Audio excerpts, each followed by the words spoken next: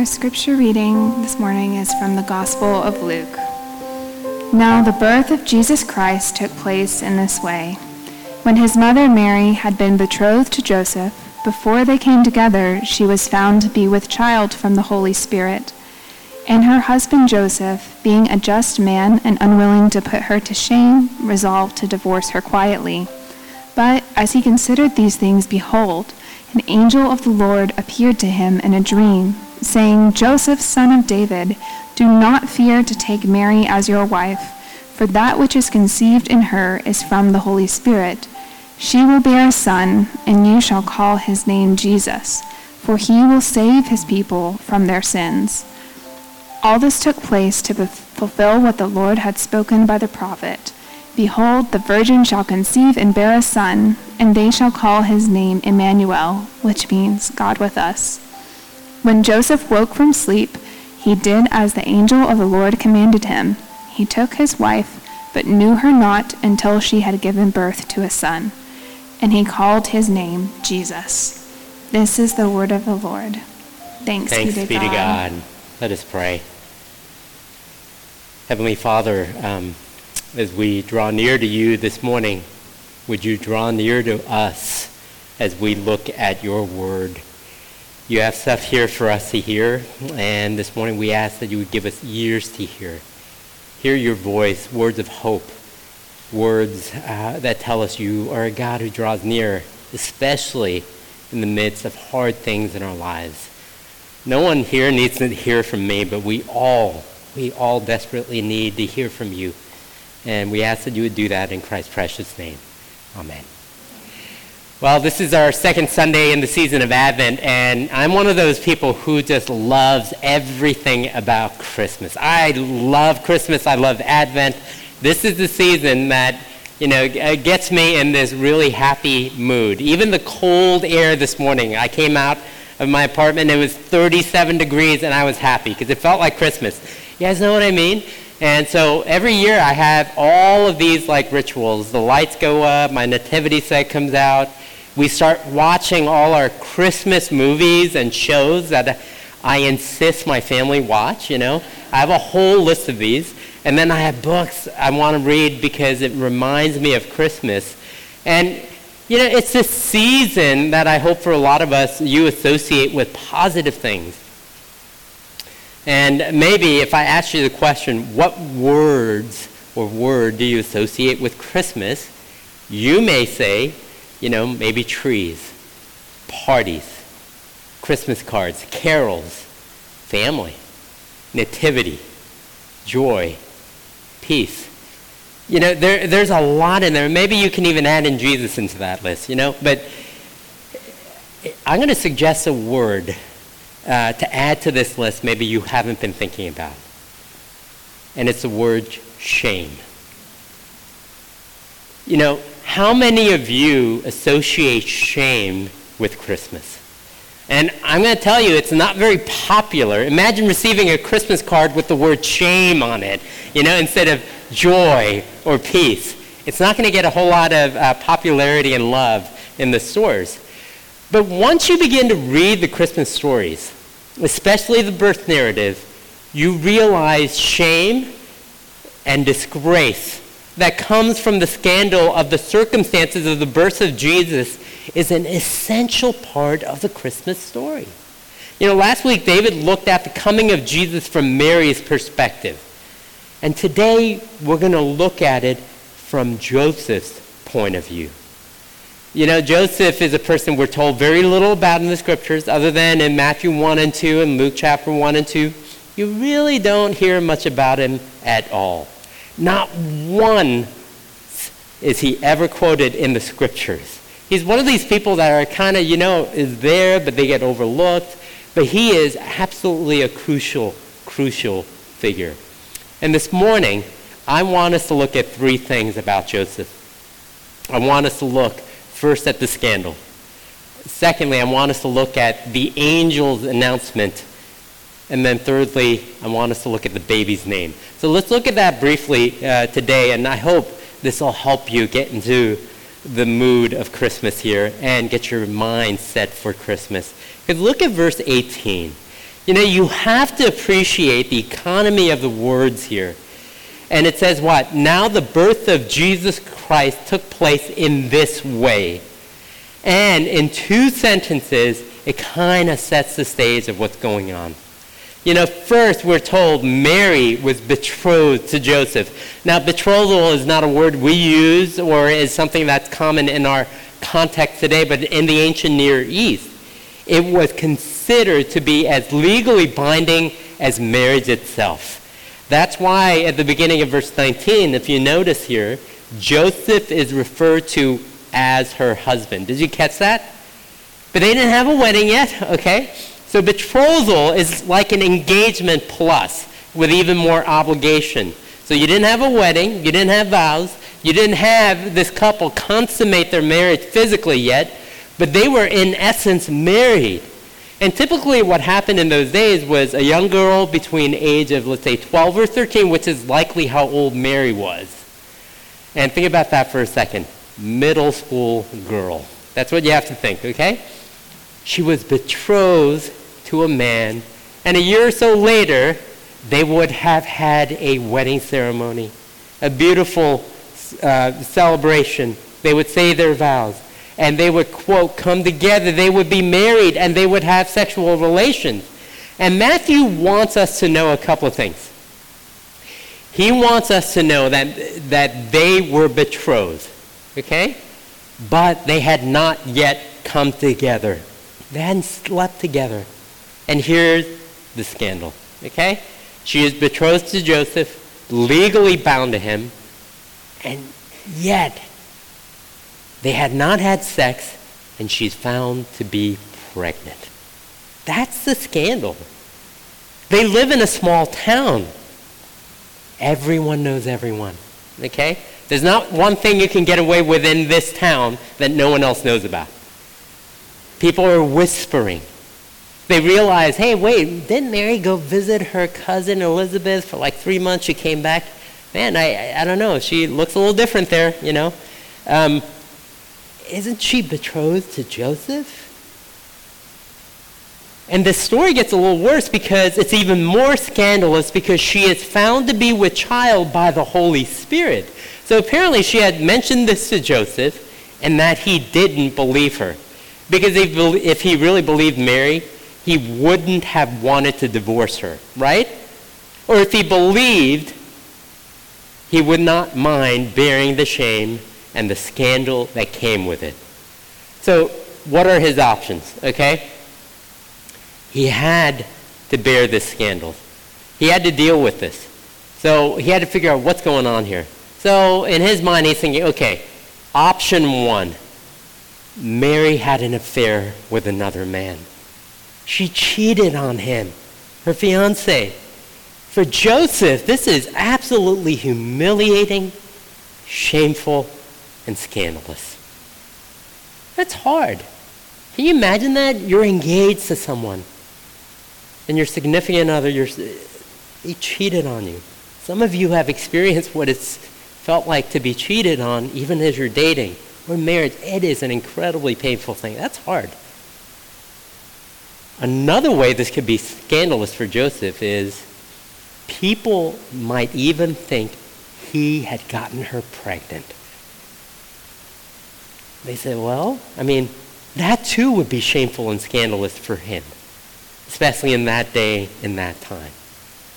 Or people might think, well, she's also lost her mind because she's going around telling people that God had come to her and she got pregnant. I've never been with a man, but God did something. All of those, okay? You see all of those options there would be scandalous. It's humiliating. What does he do? Does he live with this? Does he just marry her? I mean, before we get to what he does, can we talk about what he did not do? Because look at verse 19 with me. And her husband Joseph, being a just man and unwilling to put her to shame, resolved to divorce her quietly. Think about that for a second. You know what he did not do?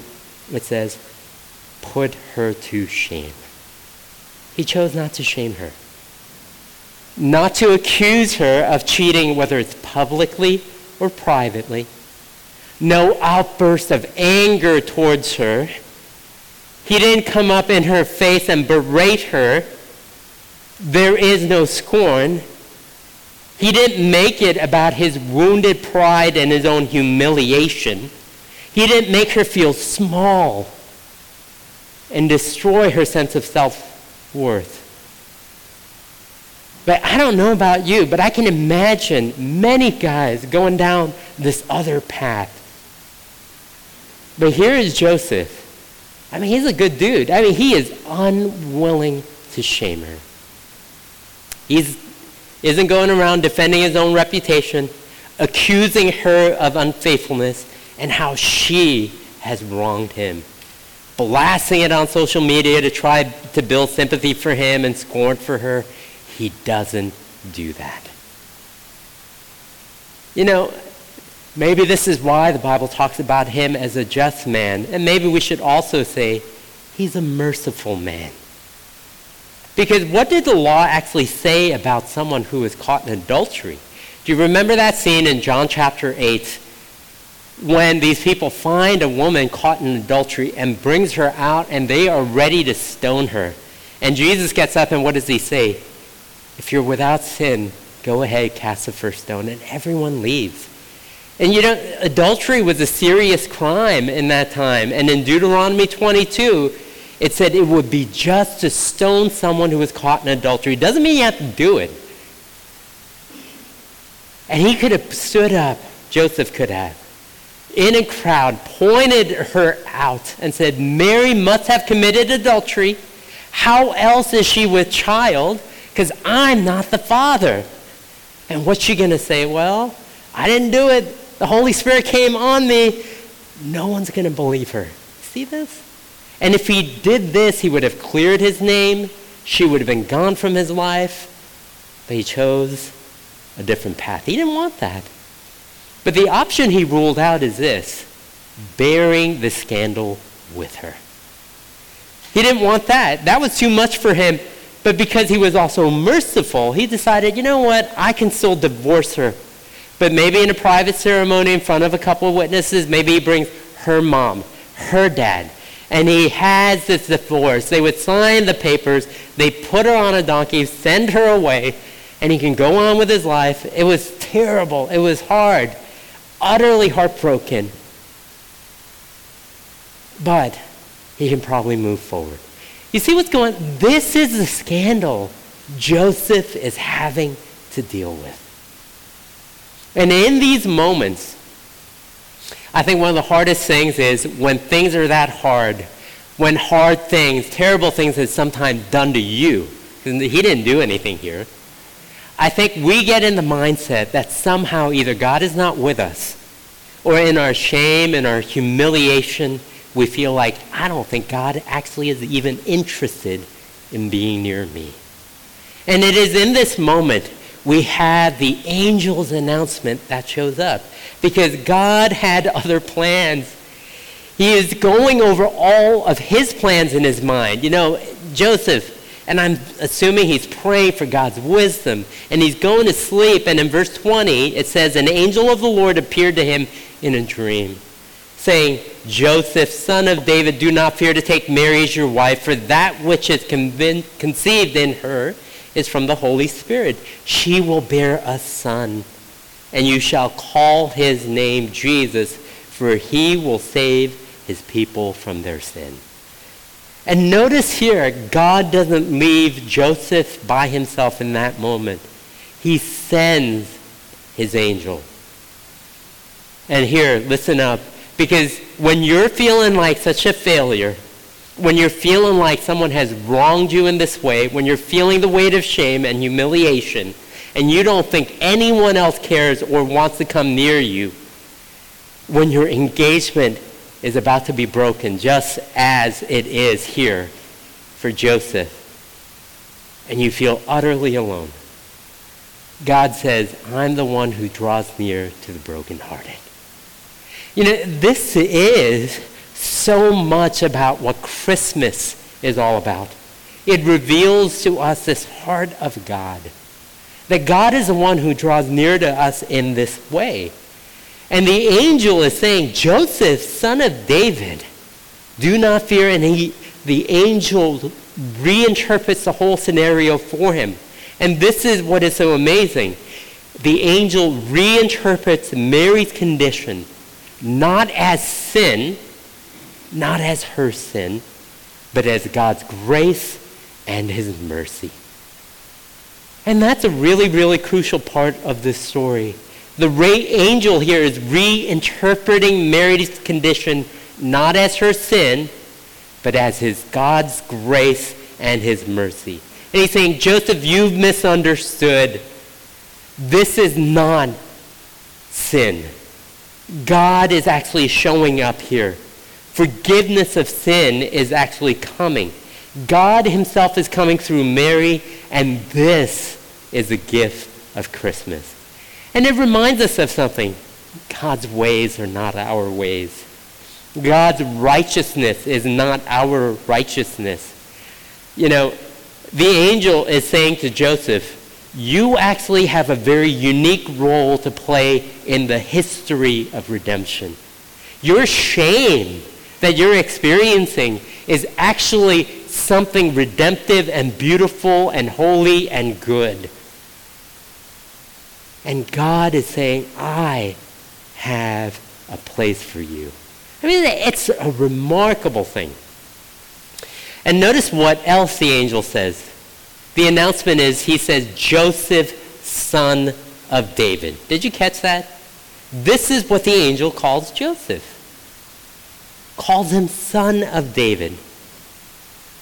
This is important because the only person in the whole of the New Testament that is called son of David besides Jesus is Joseph.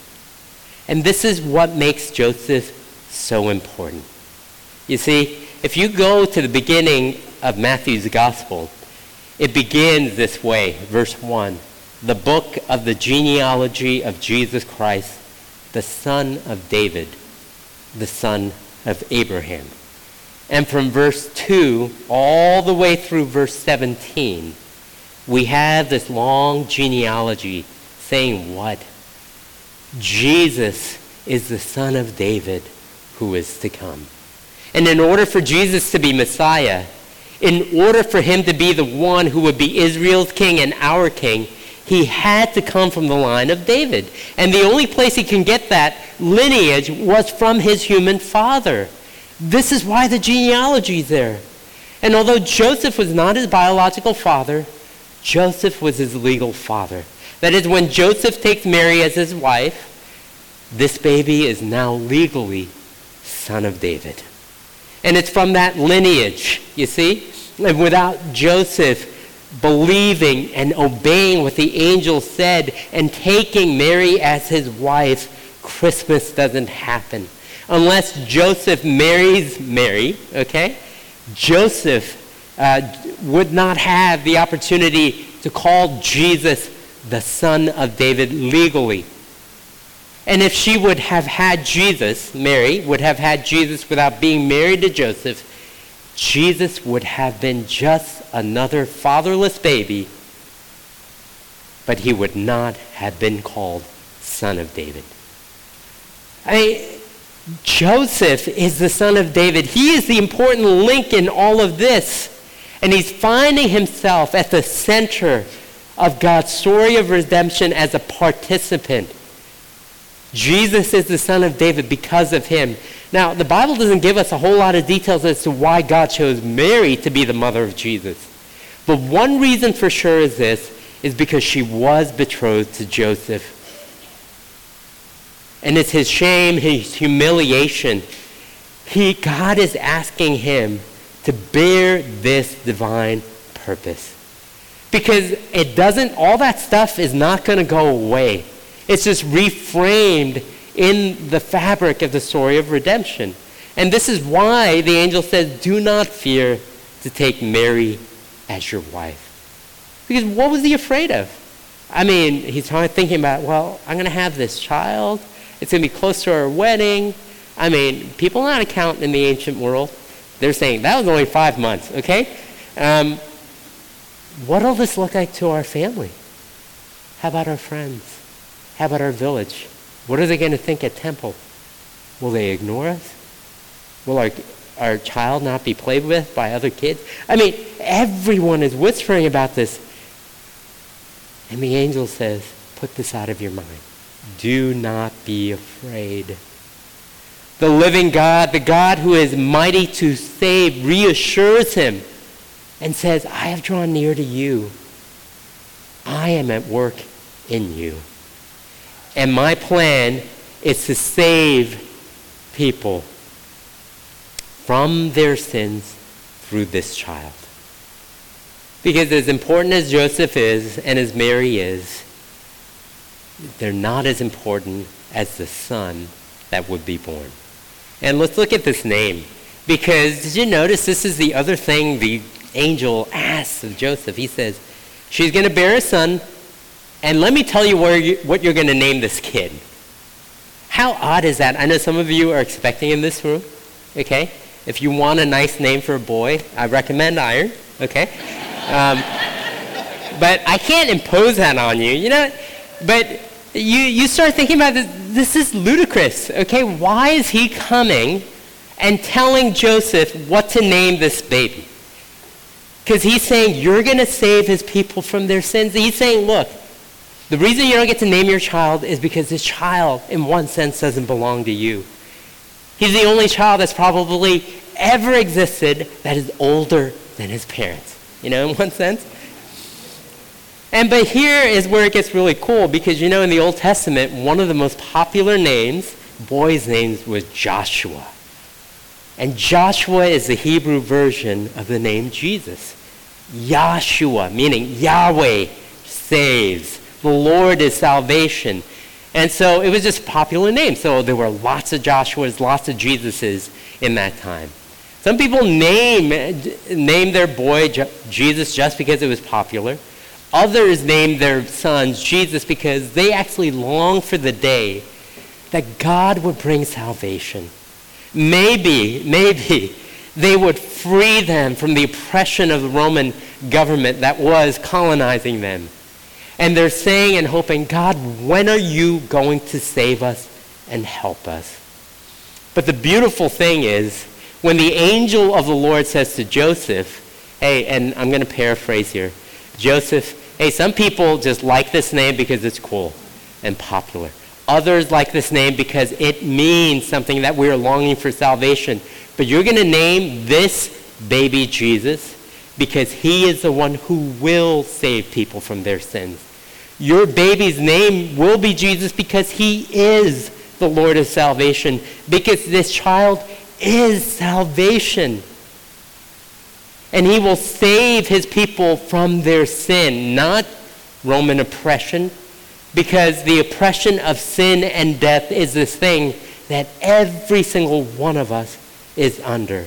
The thing that crushes us, keeps us down, is sin, including your sins, Joseph.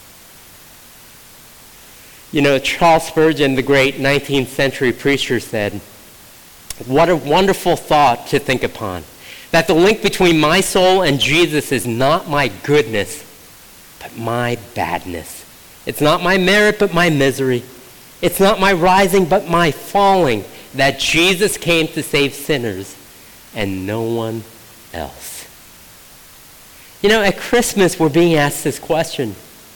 Do you see yourself a sinner? Because if you know yourself to be a sinner, Christmas tells us, unto you is born today a Savior, Jesus Christ. But you know what's more beautiful than even that? There's another name he's given here, isn't he, in verse 22? Emmanuel, which means God is with us. God is with us. Remember in John chapter 1, it talks about how the Word became flesh and dwelt among us. Ben preached on this a couple of weeks ago when we finished our Exodus series on the tabernacle. Jesus comes to dwell among us, tabernacle among us. And why is this so important? Because more than anything else, this is what God wants. we think God's not interested in us. Or we think we don't deserve his presence. Or we fear his presence. We have too much shame. There's no way God would want to do anything with us. But the gospel keeps telling us something else. God himself is Emmanuel. You know, we think God is like maybe Victor Frankenstein in Mary Shelley's novels. This is, by the way, one of my Christmas novels. And I'll tell you why. Victor Frankenstein is a university student who is obsessed with discovering the secret of life, right? And after a few years of research, he believes he has found it. And he spends months taking old body parts, putting it together into a creature.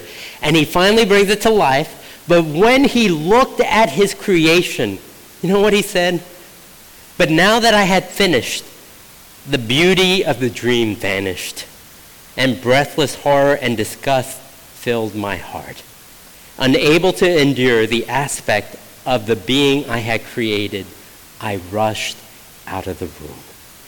I mean, he can't stand the sight of this thing. He wants to destroy the creation, not save it. He's repulsed by it.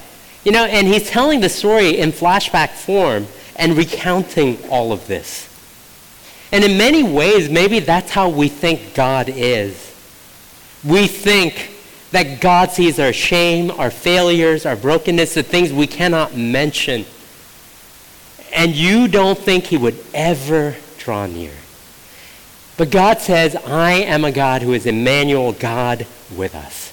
That I am willing to take on human form, become a baby, be born into the scandalous situation in order to draw near to you.